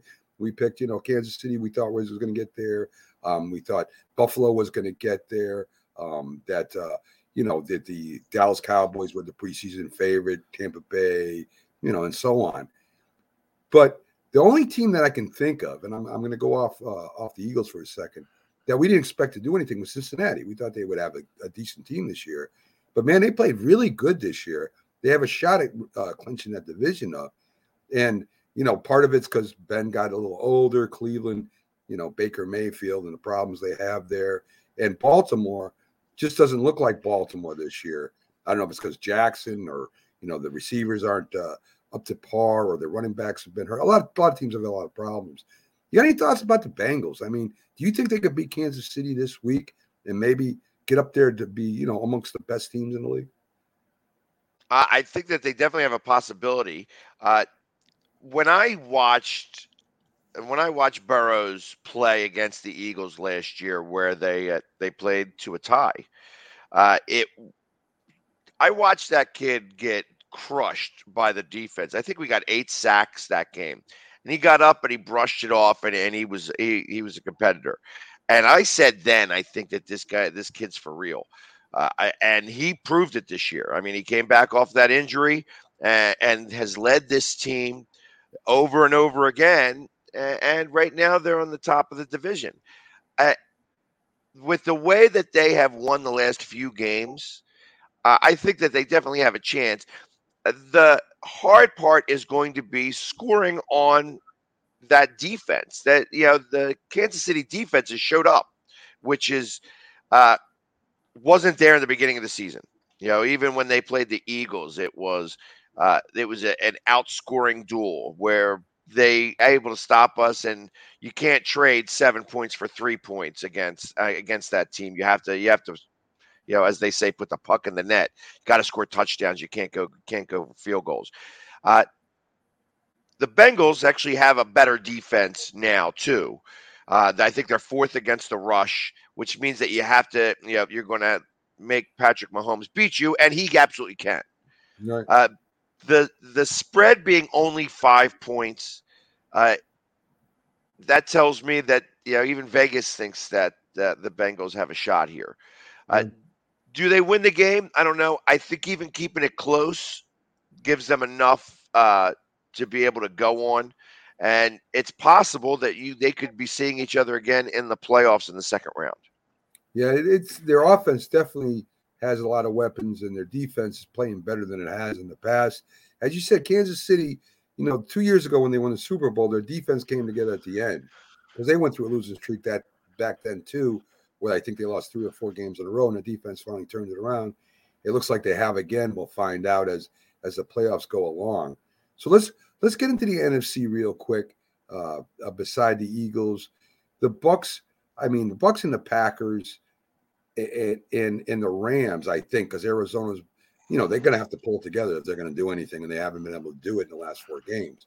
But they're going to really have to pull together if they got to have a shot here.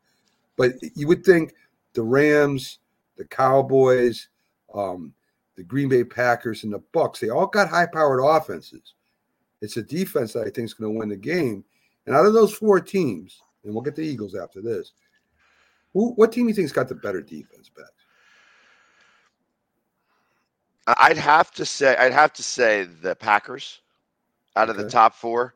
I think that they're probably the most complete team. Then, as much as I hate to say it, I think that the Cowboys are really second on that list. I don't trust the Rams. I think that Stafford isn't as great an answer as as they thought he was going to be, and I know that their defense is coming on a little bit stronger now, but I don't trust them yet. Like I still think that they are on the outside looking in, even though they may be a division winner. The Cardinals are falling apart. At the worst time it seems. The Cowboys are doing okay. I guess they're having a little bit of a hard time with their offense, even though they scored 56 points against a tired Washington football team. My expectation is that they still need to work out some of the kinks. It's going to be an interesting playoffs, especially now that this is the super wild card where we have 7 playoff teams in there instead of 6. That only the number 1 seed gets the bye. I like that whole idea. I like the fact that there's only 1 team that gets that week off. And it's going to be interesting. I have a feeling that it's possible that we could see a wild card team host a home game in the second round of the playoffs. It's very possible, Pat. Very possible. So let's get to your Eagles. I mean, they played well, especially the second half against the Giants. They put it out of reach quick. Not a big accomplishment by any means, really, because the Giants really don't have a good team this year. But they come up against the Skins. I call them the Redskins still. I'm old school. You can hate me if you want. But that Washington team looks kind of deflated right now. So I don't – unless the coach can motivate the Washington team to really give you a great effort, you guys should put away Washington this week. I say the same thing. However, the line being only 3 points is telling something, and I'm not sure what it's telling. The fact that could Vegas be so far off? Could they just because it's a divisional game? I know that right now, that there has been some outside stresses that have stressed the locker room in Washington. Besides the fact that they're fighting with each other. With the finger in the face and the punches thrown on the defense. I think that was frustration boiling over. I don't think that had anything more to do than that, and I think that that's probably over and done with. However, you had the one guy's brother was tragically shot and killed, and another guy on that team is got into that car accident, and it was an unfortunate situation for his family and such.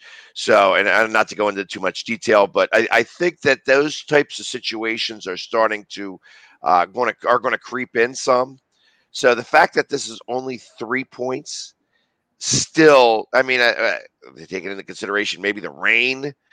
I don't know. I don't know why it's only 3 points. I think the Eagles are a much better team, even though they are playing in Washington. I would have expected to see that number somewhere around 5 or 6. Not at 3. That leads me to a question because that just pops in my head. Everybody says what a great coach Ron Rivera was. He went through that battle with cancer last year. He did a good job with the Panthers.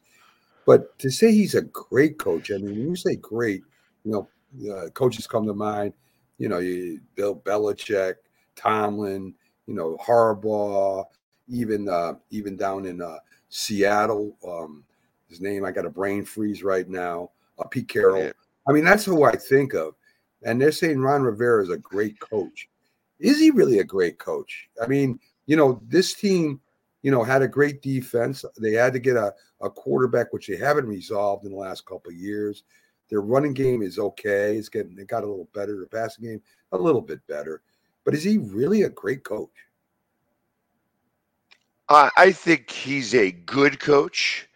I wouldn't put him in the great category. I mean, to be a great coach, you left Andy Reid off of that list. There are a number of great coaches that are in the league right now. Then I think that there's second tier, and I put him in the second tier. I don't think that the fact that he was able to coach through cancer and stuff like that, I believe that motivated his team. I know it specifically motivated the team in the second half of the Eagles game in the first week of the season last year, when he was there for the first half and then had to go get rushed to the hospital. And that's when they diagnosed him with cancer.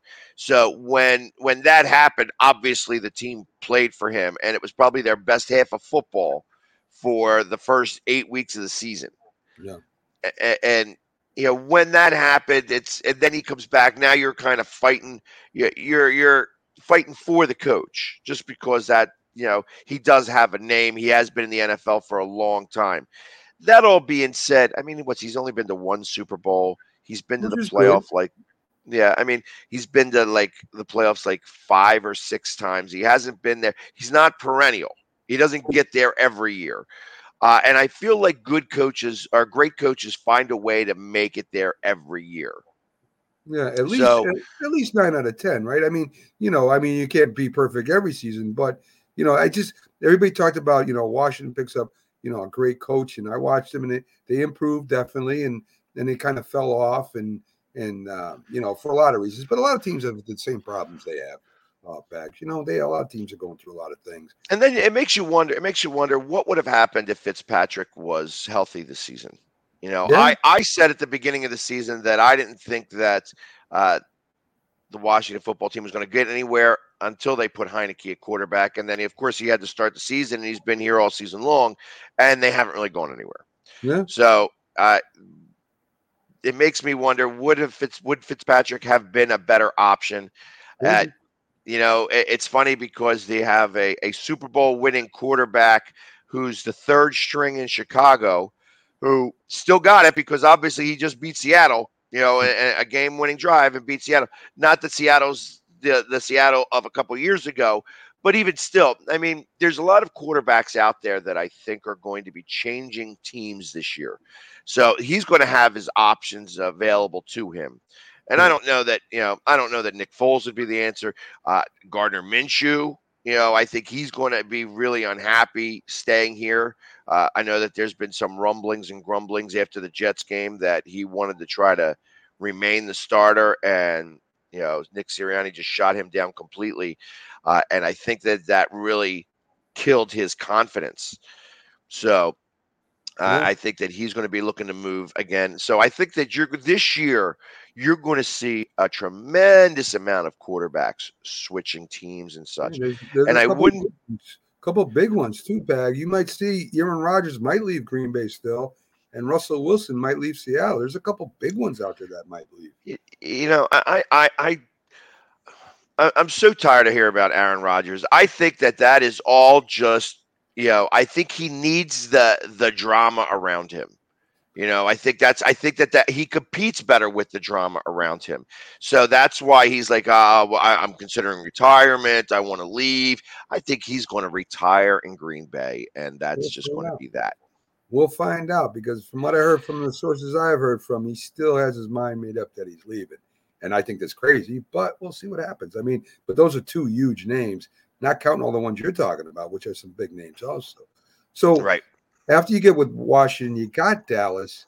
We'll see if Dallas keeps their foot on the gas or not at the end of the year.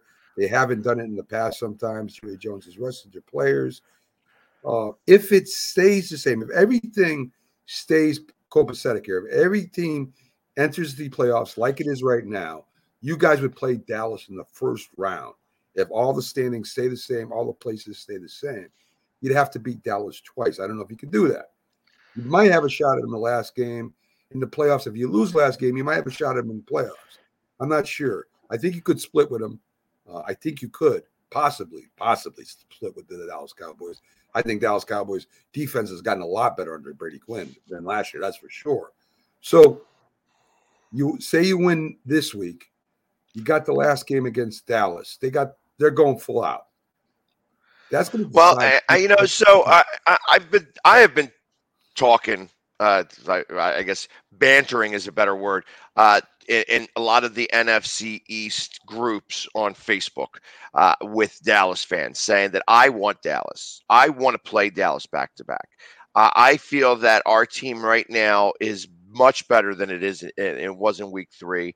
I think that Dallas isn't as strong as they were in week 3. And I think that it would make a really good matchup. I think that our team now, our two teams now, and I don't think the last week's going to mean anything. To be honest, interestingly enough, we could clinch the playoff spot, but I feel like that the one team that's going to stop us from doing that is going to be the 49ers losing. I actually have that as an upset of the week. I think Houston, as a 12.5-point dog, is going to go into San Francisco and actually beat them. They've been playing great. Well, and the new quarterback, I think, is really going to be the big telltale there. So them losing would actually hold back the Eagles from clinching. Even if Minnesota loses and the Saints lose, it would still not clinch because of the possibility of a 3-way tie. If a 3-way tie was to happen between Minnesota, San Francisco, and the Eagles would be that team out. So that's why it would, that last game against Dallas would mean something. I don't think Minnesota beats Green Bay this week at all. And it's, if San Francisco does beat Houston and Minnesota loses, the Eagles winning would solve the problem. Again, the fact that it's a 3-point spread makes me a little nervous. What does Vegas know that I don't? But the Eagles only favor by 3 over the Giants at 3.5. I thought that line was wackadoo too. You know what I mean? Yeah. So I think a lot of it has to do with fans that bet. The Giant fans bet a lot on the Giants, which is ridiculous. And I think Washington fans will bet a lot on Washington, which I think is ridiculous too. You got to look at the game. I was almost dead on with that score last week. I said 37-13. And who would have thought that at the end of the first half that I'd have gotten anywhere close to that? Yeah. So, but it's funny. There was a Giants fan behind me who had bet the under, and it was 3-3 at halftime. And when they scored that touchdown 2 minutes into the second half, I turned around and I said, "You should sell that bet right now." He didn't sell the bet and he lost. Yeah. So he should have listened to me because the over-under was 45, I think it was, and we wound up, crushing that by scoring 34 points. Yeah. That being said, it's going to be raining and it's going to be blustery. It's on Sunday. It's going from like 64 degrees to 29 degrees here. Wow. So it's going to be a tremendous drop over that time, and I got to imagine like they're not going to be celebrating New Year's like everybody else is going to be celebrating New Year's. I can't imagine that they're going to be hungover or anything like that. It's going to be an interesting game. I think that the Eagles will win it. I think that they're, it's possible that they would clinch the Wild, that 7 seed, and then they're going to rest all of their people for that last game of the season.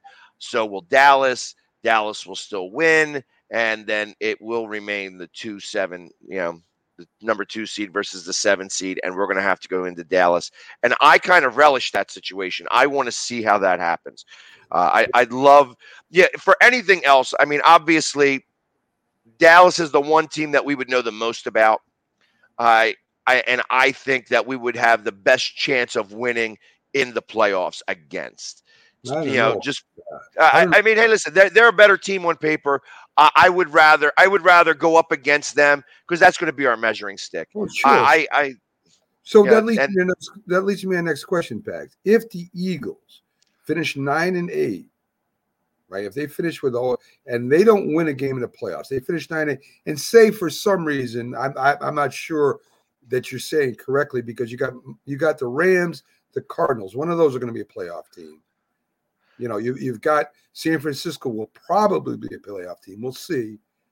So I guess you would get the last playoff position if you go 9-8. I'm thinking. I might be wrong. But so if we were to go 9-8, we would be in the number 7 spot. We would not be able to jump over San Francisco. There is a possibility where we could wind up with the number 6 seed. And I guess if Arizona keeps losing and they wind up 10-7, I mean, I guess it's possible that we could wind up in the number 5 seed. But I think that that's really far fetched. I don't expect that to happen at all. I think so if you guys make the playoffs but lose. And suppose for some, just say the scenario is not this. Say this is a scenario. The Eagles go 9-8, didn't make the playoffs. Is that a good season for the Eagles? Yes. Okay. Because everybody thought that we would be around 6 wins. So we've already beaten that by 3 wins. I think that the quarterback has shown a tremendous amount of improvement. That the Nick Sirianni has also shown a tremendous amount of growth. And that alone makes it a successful season. If we were to make it to the playoffs and lose, I think that that's even better. And the only reason why I think getting to the playoffs is important here because you just get to see the speed turned up some. You get to see the difference, and it gives you that experience level. A lot of these players on this team right now that, there's only a couple of people left over from the Super Bowl season. There's maybe 4 or 5 of them left. Everybody else is new and has not been to the playoffs in a couple of years. So that's something that I feel is important to just give them that experience. And it don't matter whether they lose or not. Just making it to the playoffs definitely beat all the projections because, I mean, even some people had this team going 3-14. Yeah. So, hey, listen, I've been busting you guys' chops about the fact that you guys played the Twilight Zone on me when I said 9-8. And here it is. We're going to be 9-8. So, maybe well, possible. We could be 8-9, but I'm still a lot closer than you guys thought it would be by saying that it would be 9-8. And I thought that our schedule was going to play a part of that, and it did. So I want to beat Dallas. I want to play Dallas just because I want to see.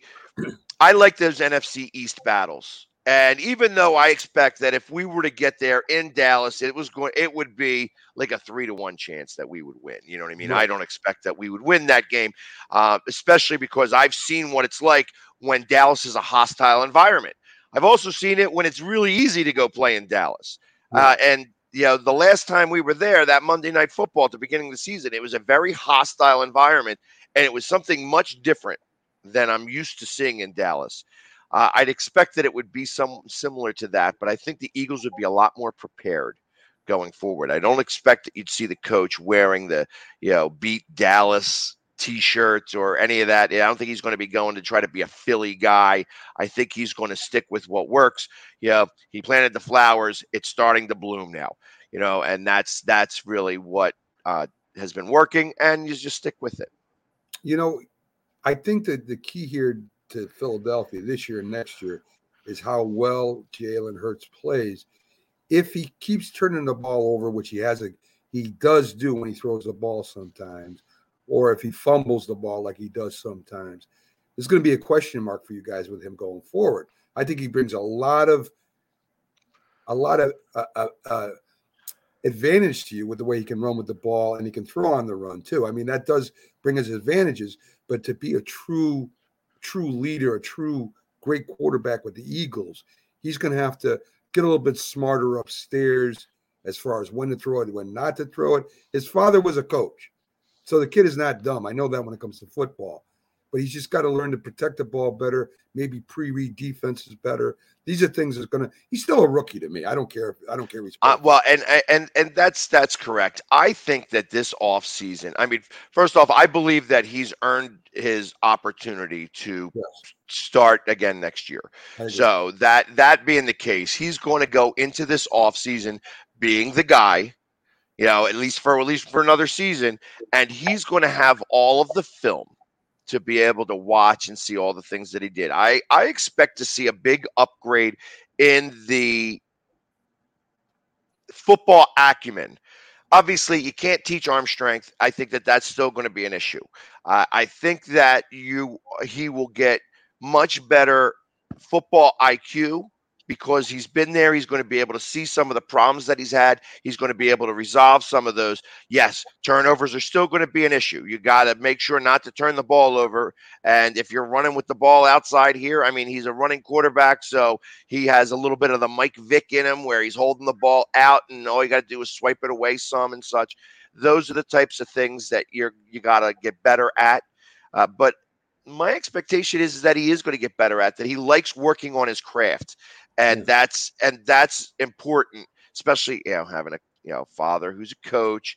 I think that he's going to have a huge jump in that regards because now he has a full season under him, and that's why I think the playoffs are really important here, just to give him that experience as well. That's a good point, Pags, because listen, Dak Prescott's got a lot of potential, but he hasn't been able to really win the big game, and that's another hurdle he's got to overcome. And right now he's, miles ahead of Jalen. So we'll see what happens. I mean, it's going to be very interesting. Real quick, your 76ers beat the Nets, which Embiid and listen, Maxey continues to play really well for you guys. If there's a most valuable player to me this year for you guys, it's Maxey. He's done a great job for you all this year. So you guys are still valid there. You're in sixth place, and even in the NHL. Even your Flyers are still in the hunt. It's still early. I think they're only a few games back of the fourth position. So you guys are still valid. There's still a shot there, Pags. So after that 10-game losing streak, we've gone on a 5-0-2. Yeah. We tie loss last night against San Jose, who's probably one of the best teams in the West this year. Yeah. And of course beating Seattle coming off of that week and a half long hiatus. Seattle's not, of course, being an expansion team, they're not the great team right now, but got to put together the wins. Yeah. I don't know if it's the coaching staff that's doing this or, just how the pendulum swings when you lose so many games. Eventually you got to come back and it's going to start to win a certain amount of games. The interesting thing about the Flyers is that every time that they have lost 10 games in a row, that season they've made the playoffs. Well, so it's actually been something that's bonded them. It's a good omen, huh? So anyway, all the Philadelphia teams are relevant. Still, I mean, it's still early in basketball and hockey, but you're not definitely in the bottom, not having a chance yet. It's still early in the season, and I think the 76ers may not be able to be a playoff team right now. They may have to make a move or something, but they'll get in the playoffs. I don't think they'll win right now as the team's constructed, but they'll get there. What I did like last night is the chippiness. There was a little bit of chippiness between the Sixers and the Nets, and that showed me something. There was a little bit of fire, and I feel like this team needs a little bit of fire. That they have been lackluster in a lot of games, and this was a game where they felt they needed to play. Plus, we had a group of people up there, so I mean, there was a bunch of people from Philadelphia that went up to go watch that game, so it was good to see. Philly sports trips again come back with a big win. All our bus trips so far were undefeated, so that's another good thing since we're going down to Washington. Excellent, man. Excellent. Hey, Pags, thanks for joining me for the full half hour here. Like I said, Jack had to take off. It's always a pleasure having you on as a co-host. Happy New Year to you. Hopefully things turn around in New Year for everybody out there. It's been a rough couple years, and it doesn't look like it's getting any better.